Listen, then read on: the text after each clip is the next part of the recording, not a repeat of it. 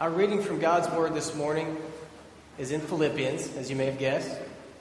We are moving right along. And if you'd like to follow along with me, we'll begin in Philippians chapter 4, verse 1. This is a familiar passage to many of us. It's a powerful passage, a helpful passage. It's a passage that is very timely, I think, for our church. I know it is for me as an individual. So we'll begin at Philippians chapter 4, verse 1. Therefore, my brothers, you whom I love and long for, my joy and crown, that is how you should stand firm in the Lord, dear friends. I plead with Euodia and I plead with Syntyche to agree with each other in the Lord. Yes, and I ask you, loyal yokefellow, help these women who have contended at my side in the cause of the gospel, along with Clement and the rest of my fellow workers whose names are in the book of life. Rejoice always in the Lord. I will say it again, rejoice. Let your gentleness be evident to all. The Lord is near. Do not be anxious about anything, but in everything, by prayer and petition, with thanksgiving, present your requests to God, and the peace of God, which transcends all understanding, will guard your hearts and your minds in Christ Jesus. And we're so thankful that God has blessed us with His Word. Thank you. Before we begin the message, I'd ask you guys pray with me once more before we start to study God's Word. Let's pray together. Lord, here we are at the part of the service where we launch into a study of your Word, and I attempt to explain it, and I pray that you'll help me. Help me to speak clearly and accurately and not dilute or confuse the purity and power and truth of your Word. I pray that it would be powerful, that you would work through it, that we would all be relieved of some of the burdens that we may have carried in here this morning. We pray all this in your Son's precious name. Amen. So before we begin to ease into our passage here in Philippians 4, I want to tell you about something called GAD. G-A-D. Some of you may be familiar with it. It's Generalized Anxiety Disorder. Generalized anxiety disorder is a diagnosis that some folks get when their anxiety seems to become extreme, when their anxiety seems to go beyond normal concern or worry that normal everyday life brings about. These are folks who anxiety makes it difficult for them to operate normally in circumstances. They take normal concerns and they take them to their fullest, worst case scenario extremes. Here's some of the symptoms. Their muscles get tense and they often ache due to the stress. They are restless at night, not sleeping very well. Sometimes it causes some stomach discomfort. They can be jumpy, unsteady, edgy, restless. They often tire easily because all this weight, this worrisome thoughts that constantly cycle in their mind is just so wearying, so tiring. So they often get tired easily. They become easily irritable. They can't relax when they have a chance to relax because they can't stop the thoughts. They're just constantly scrolling through the thoughts of things that they've got to keep in mind or worry about or think about or be responsible for. They can't stop the sort of fluttering feeling in their heart. They have a hard time concentrating. Lots of times they're just kind of afraid. Does that sound familiar to any of you? I wonder. I asked that because I spent a lot of time researching anxiety disorders. And I would bet that probably not much less than half of us, that we could go to a counselor or a doctor and be diagnosed with an anxiety disorder. Did you know that anxiety disorders are the most common mental health disorder that there is? Around 40%, some people estimate, are affected by anxiety disorders of different kinds. It's epidemic in our society. It's absolutely epidemic. And there's different kinds. There's generalized anxiety disorder that I mentioned, panic attacks, fear of flying, obsessive compulsive disorder is considered an anxiety disorder, social anxieties, phobias, post-traumatic stress syndrome. 40% of people struggle to some degree in this area, according to the statistics. You never know how accurate statistics are, but I think they could give a kind of an indication. And I think we know from our lives and from people that we know that anxiety is a big problem. You may not feel that you're to the extent of where you can be diagnosed with some specific disorder, or maybe you do, and maybe some of you have. But it's a plague on our society. And it's a silent one, too, because in places like we are right now, people don't usually just wear their anxiety on their sleeves. You don't see people just kind of shaking very often and just sort of biting their nails and just clearly anxiety-ridden. Because we tend to sort of come up with ways to cover it up. But I will bet that many of us in this congregation, in the quiet of our bed as we go to sleep, in the quiet of our drive to work or back, that our hearts are plagued with anxiety often. And it comes in waves. It's like, just like the ocean waves sort of slowly, subtly over time steal the sand from our beaches. Anxiety sort of slowly over time in waves steals, eats away at our peace and our joy. And sometimes years may go by before we realize it, and we look back and we're like, what has happened to me? Where's my joy? Where's my peace? Where'd it go? How much of your time is spent worrying? How much of your time is spent in anxiety? Wondering, what did she mean when she said such and such? Wondering, am I going to have my job to the end of this month? Wondering, if I lose my job, what am I going to do then? Wondering, did I lock the door? What if somebody's getting into the house?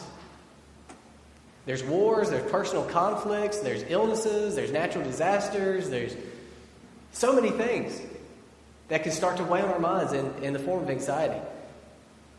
There's health setbacks, crushing failures or mistakes that we make. There's really grievous losses.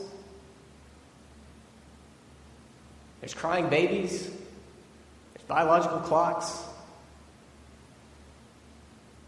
Traffic jams.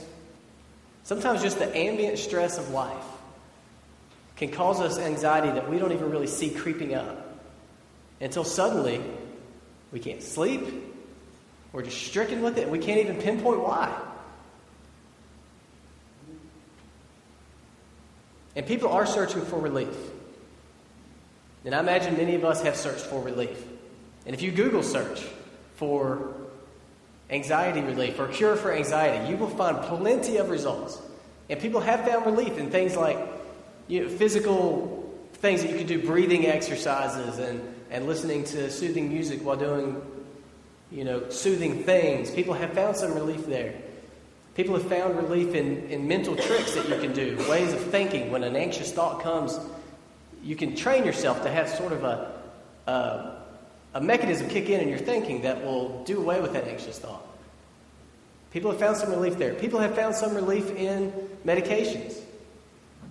There are plenty of medications out there. When you Google search about anxiety, that's what comes up. Because they spend big bucks to make sure those medications come up. Some of us, I bet this one may hit home too. Some of us find relief in movies. Maybe it's just me. I love, after a stressful day, to put in a movie. It's an hour and a half break from whatever's been weighing on me. And I can just be literally like a human vegetable and just look at it. Just look at a box with moving images on it. And it's such a nice relief. I turn to that quite often, I'm afraid. So millions of things are out there for the millions of people who struggle with this epidemic of anxiety. But you know what you will not find when you Google search anxiety? Even if you Google search the words cure for anxiety. You know what you will not find?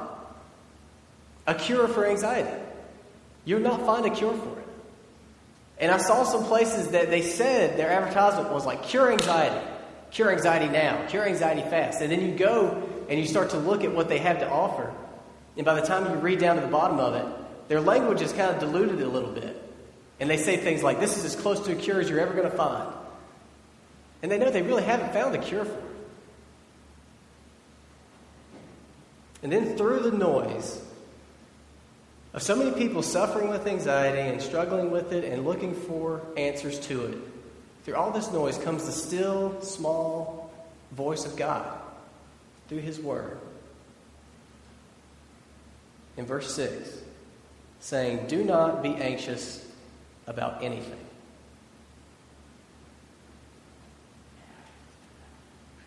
Do not be anxious about anything. As I've been talking about anxiety, I imagine some of you have had some specific things come to mind, specific things that may be causing you anxiety right now as we're sitting here, or over the past weeks or months. Serious things. Very serious things, no doubt. And then here's God's Word. Be anxious for nothing. Nothing. Let the extreme nature of that settle in. Don't be anxious about anything, God says. There's a story in the Gospels about two sisters who had Jesus over for dinner. Can you imagine having Jesus over to your house for dinner?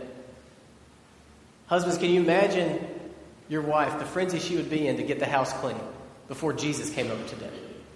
You know, there's kind of two levels of cleaning your house. There's the real deep clean. That's for important times. And then there's the sort of faux clean, the fake clean, where that's my personal preference. Meredith never seems to really like that one as much as I do. But I figure if the mess is hidden, what mess? There's no mess. If you can't see the dust everywhere, what dust? But that doesn't really go. And so there's two sisters who are having Jesus over for dinner. One of them is named Martha. One of them is named Mary. Okay? So Jesus comes and Mary is just sitting at Jesus' feet, just like whatever he's saying, she's taking it in. She's captivated with Jesus. Everything she was doing to prepare, she has set to the side. And she is focused on Jesus. Martha, on the other hand, is scurrying about the house like a madwoman. She's fixing things, fixing drinks, finishing up, tidying things up, making sure everything's just right. And she finally comes to Jesus. She's like, "Jesus, do you not even care that Martha's just sitting here? Well, I'm doing everything. I mean, while Mary's just sitting here." I saw somebody mouth Mary to me. Thank you. "Do you not even care that Mary is just sitting here while I'm doing everything?" And Jesus looks at her and he loves these two sisters to death. And he says, "Martha, you are worried and bothered by so many things." You are worried and bothered by so many things.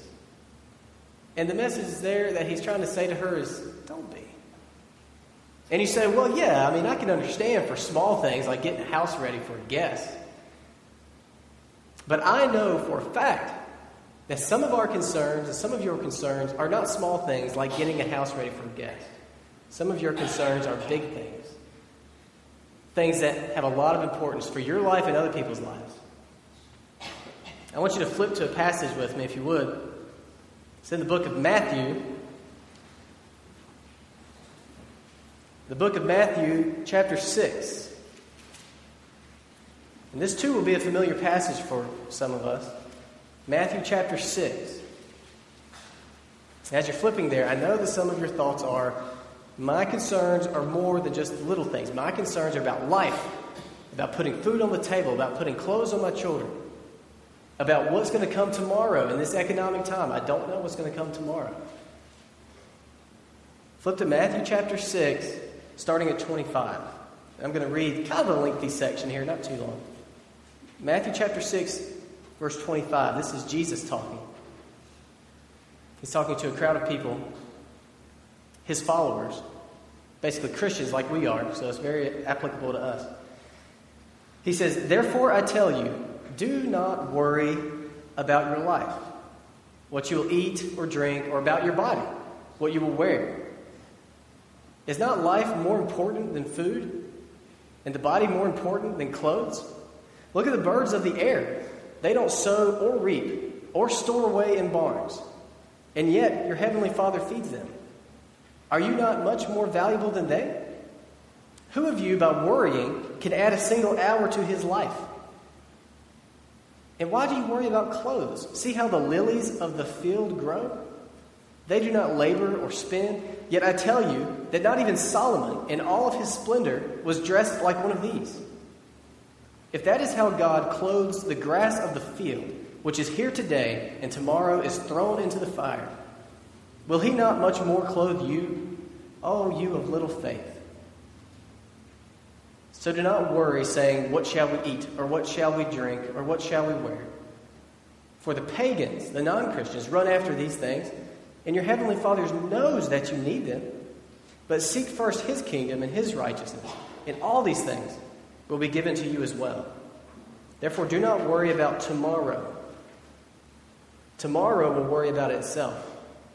Each day has enough trouble of its own. The Bible is unyieldingly clear for the Christian about anxiety and worry. And the Bible's message is, don't do it.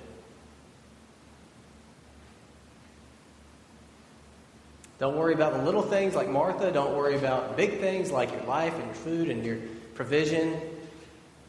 Don't worry about tomorrow. You see, there's an alternative. Back in Philippians where we were.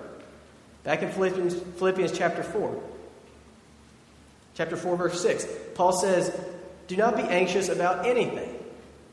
But, here's your alternative to anxiety. But, in everything, by prayer and petition, with thanksgiving, present your requests to God. And the peace of God, which transcends all understanding, will guard your hearts and your minds in Christ Jesus. There's two ways you can go. You can go anxiety route, or you can go present your requests to God route. And they're two separate directions. And the way the Bible presents it, you're either going one direction or the other. You're either being Martha or you're being Mary. You're either worrying about your life, clothing, food, provision, and tomorrow, or you're seeking the kingdom of God and his righteousness. You're either being anxious about everything, or you're presenting your requests to God. Two separate directions. You can't do them both at the same time.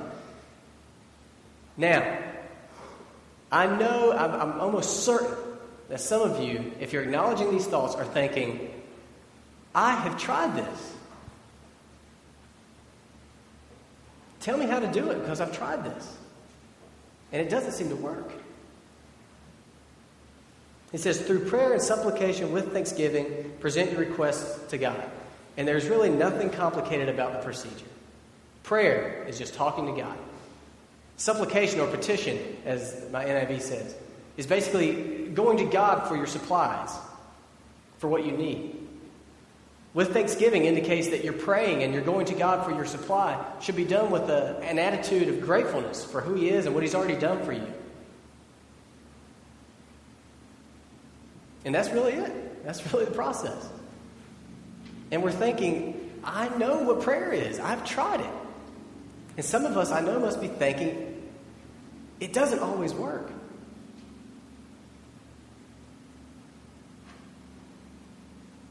We know what prayer is. We talk to God about our crises and our needs and the situations in our lives. And we open our eyes. No peace. I did what Philippians 4 said. I prayed. No peace. Where's the peace? It didn't work.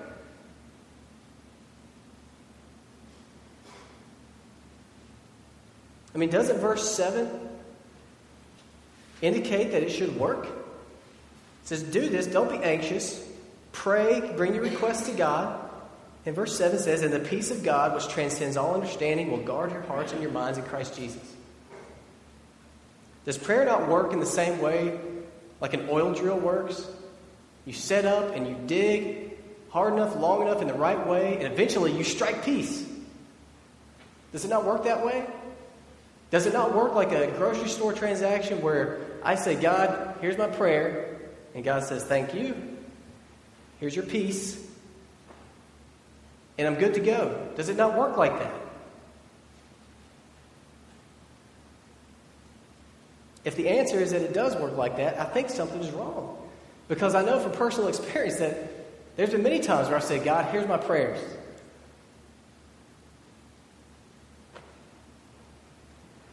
And I didn't get any peace handed to me. The answer to all this hinges in verse 7. But before I get to that, I want to tell you a little bit about my experience with all this. These days, I experience stress. I am, aside from the grace of God, very ill-equipped to be a husband, father, and pastor. By the grace of God, He's bringing me along. But there's stress, and I felt like I was telling Meredith last night. Even last night, I didn't eat a whole lot for dinner. And she was like, are you anxious about tomorrow morning? And I was like, oh gosh, I am. I'm sitting here studying about anxiety, and I don't even have much appetite at dinner because I'm already, getting churned up with it. I wasn't always that way, though. Ask my wife, when she met me, I didn't have a care in the world. I didn't have a care in the world. I was a slacker in school. I've told you that before, and I've repented. I was a slacker in school. School caused me no stress because I did okay. I worked at a pretty easy job. I had no real ambition to climb the corporate ladder, so I was satisfied with my easy job. No stress there. At the time that I met her, I was still living at home, so I didn't have rent. I didn't have to pay insurance. I had inherited my car from my parents. No payments for any of that. Something happened that caused me to go from total stresslessness to being stressed out quite often. So I'm thinking about all this as I'm preparing this sermon, and I'm thinking, well, what was the most peaceful time of my life? And for me, and I would bet for most of you, it was childhood. Childhood was peaceful for me. I had a peaceful home, and I don't remember ever being anxious about things when I was a child. I can't think of any time that I felt anxious about something unless I had done something wrong and I knew I was about to get in trouble, that kind of thing. Overall, I just sort of bopped around. I played out in the woods with my dog and just hung out.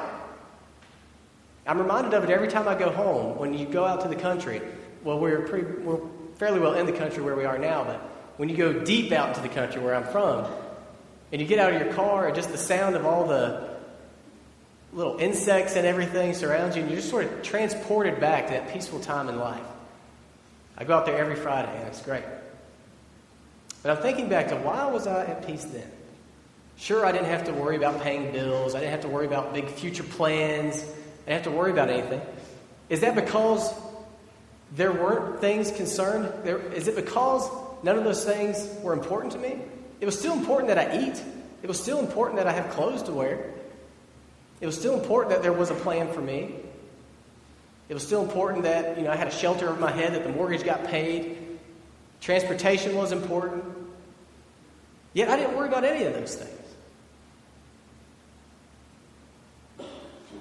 I knew I was powerless about those things. But my parents, they were in control.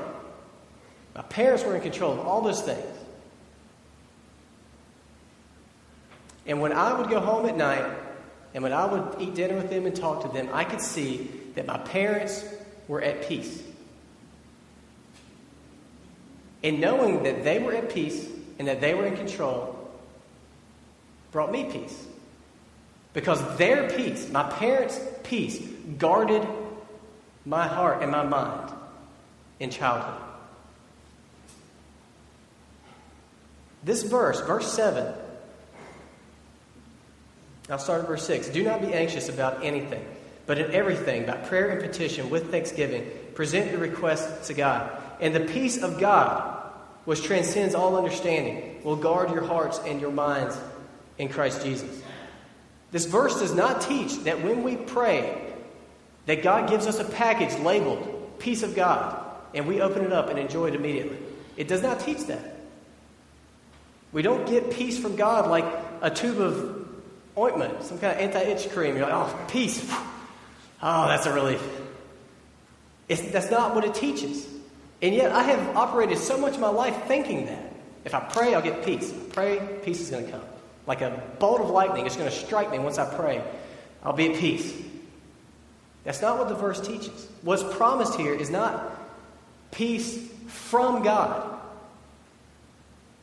What's promised here is the peace of God will guard your hearts and your minds. We're not promised that peace from God that we're going to get it. We're promised that the peace of God, that seeing that He is at peace and He is in charge, His peace can guard our hearts and our minds.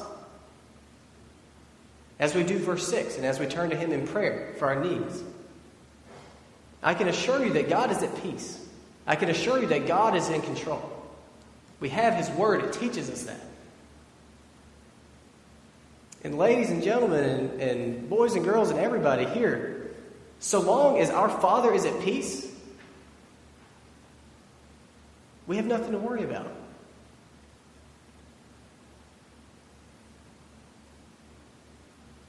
We don't need to understand it all. It's a peace that's beyond our understanding. Just like my parents' peace was beyond my understanding when I was a child. It didn't matter that I didn't get everything, all the mechanics that were going on to bring this chicken pot pie in front of me at the dinner table. It didn't really matter. I knew my parents were at ease, and so was I. This passage doesn't teach us to ask God for peace so much as it teaches us how to live in such a way that we develop faith in God. Faith in God strong enough so that when we know that He's at peace, His peace guards our hearts and our minds. So why have there been so many instances where our prayers don't seem to bring peace? I'll tell you a little bit more about me. This is sort of I don't know why I'm telling you so much about me, as though you were interested this morning, but there was a time in my life when I was somewhat fit. There was. When I was in college, I would play tennis for like 10 hours a week. And again, this is back before I had any responsibilities, like I told you. So I was just playing tennis all the time. I'd go to the gym. I was never like big, muscular guy, but I was fit. I could run from here to the door over there and not get winded. That's not the case anymore. Because I started to get responsibility and time constraints, I can't do those things anymore to keep fit. But I've decided a few weeks ago, or last week maybe, I'm going to try to get fit now. I'm tired. I do youth ministry. I can't even hardly play ping pong with these guys without having to sit down for an hour and the ice bag. So I got my bike out. I'm riding my bike some mornings. I'm doing push-ups again like I used to do. It's been about a week, and I stand in front of the mirror, and it's not working. Where are my giant pectoral muscles? I did 10 push-ups this morning. I did my push-ups. It's not working. We know, it's the funniest thing, how much money is made on dieting and fitness plans. We know what you need to do to be fit. You need to exercise. You need to eat right. Toss some fruits and vegetables into the diet. Take out some Krispy Kreme. Do some walking, some running. We know what it is to be fit, what has to happen.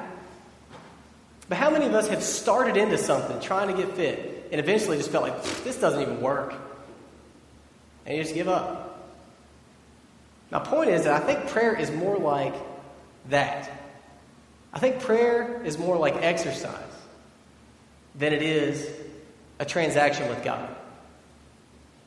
I think prayer is the exercise that strengthens faith, which is the muscle that enables us to be at peace because God's at peace. That was kind of a complicated sentence. Let me say it again. I think biblically, prayer is the exercise that strengthens faith. And faith is the muscle that enables us to be at peace because we trust God.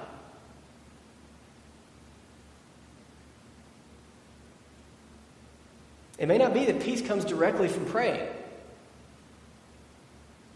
It may be that peace comes from a lifestyle of prayerful dependence on God that develops this muscle of faith as we've seen that God is for real. God is who He says He is. God's word is true. When God says He's in control, He is. I may not always understand it. The situation may be totally beyond anything I could ever understand or plan. But my God is here. He's at peace. He's in control. And through the pain, I can be at peace.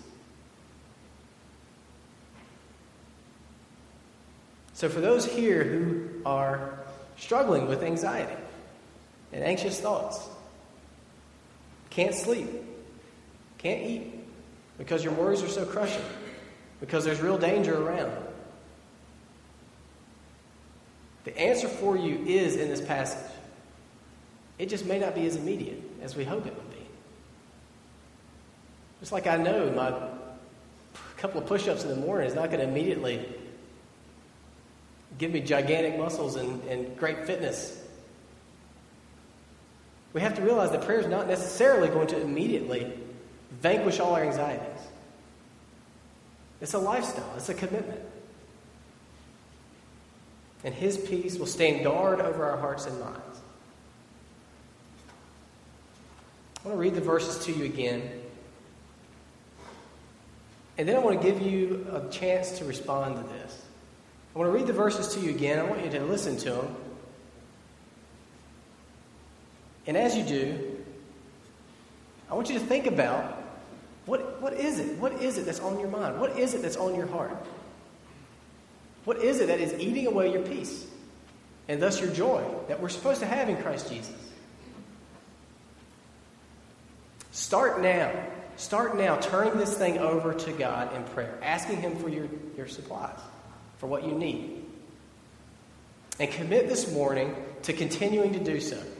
And I promise you, as you do that, as you entrust these anxieties to God,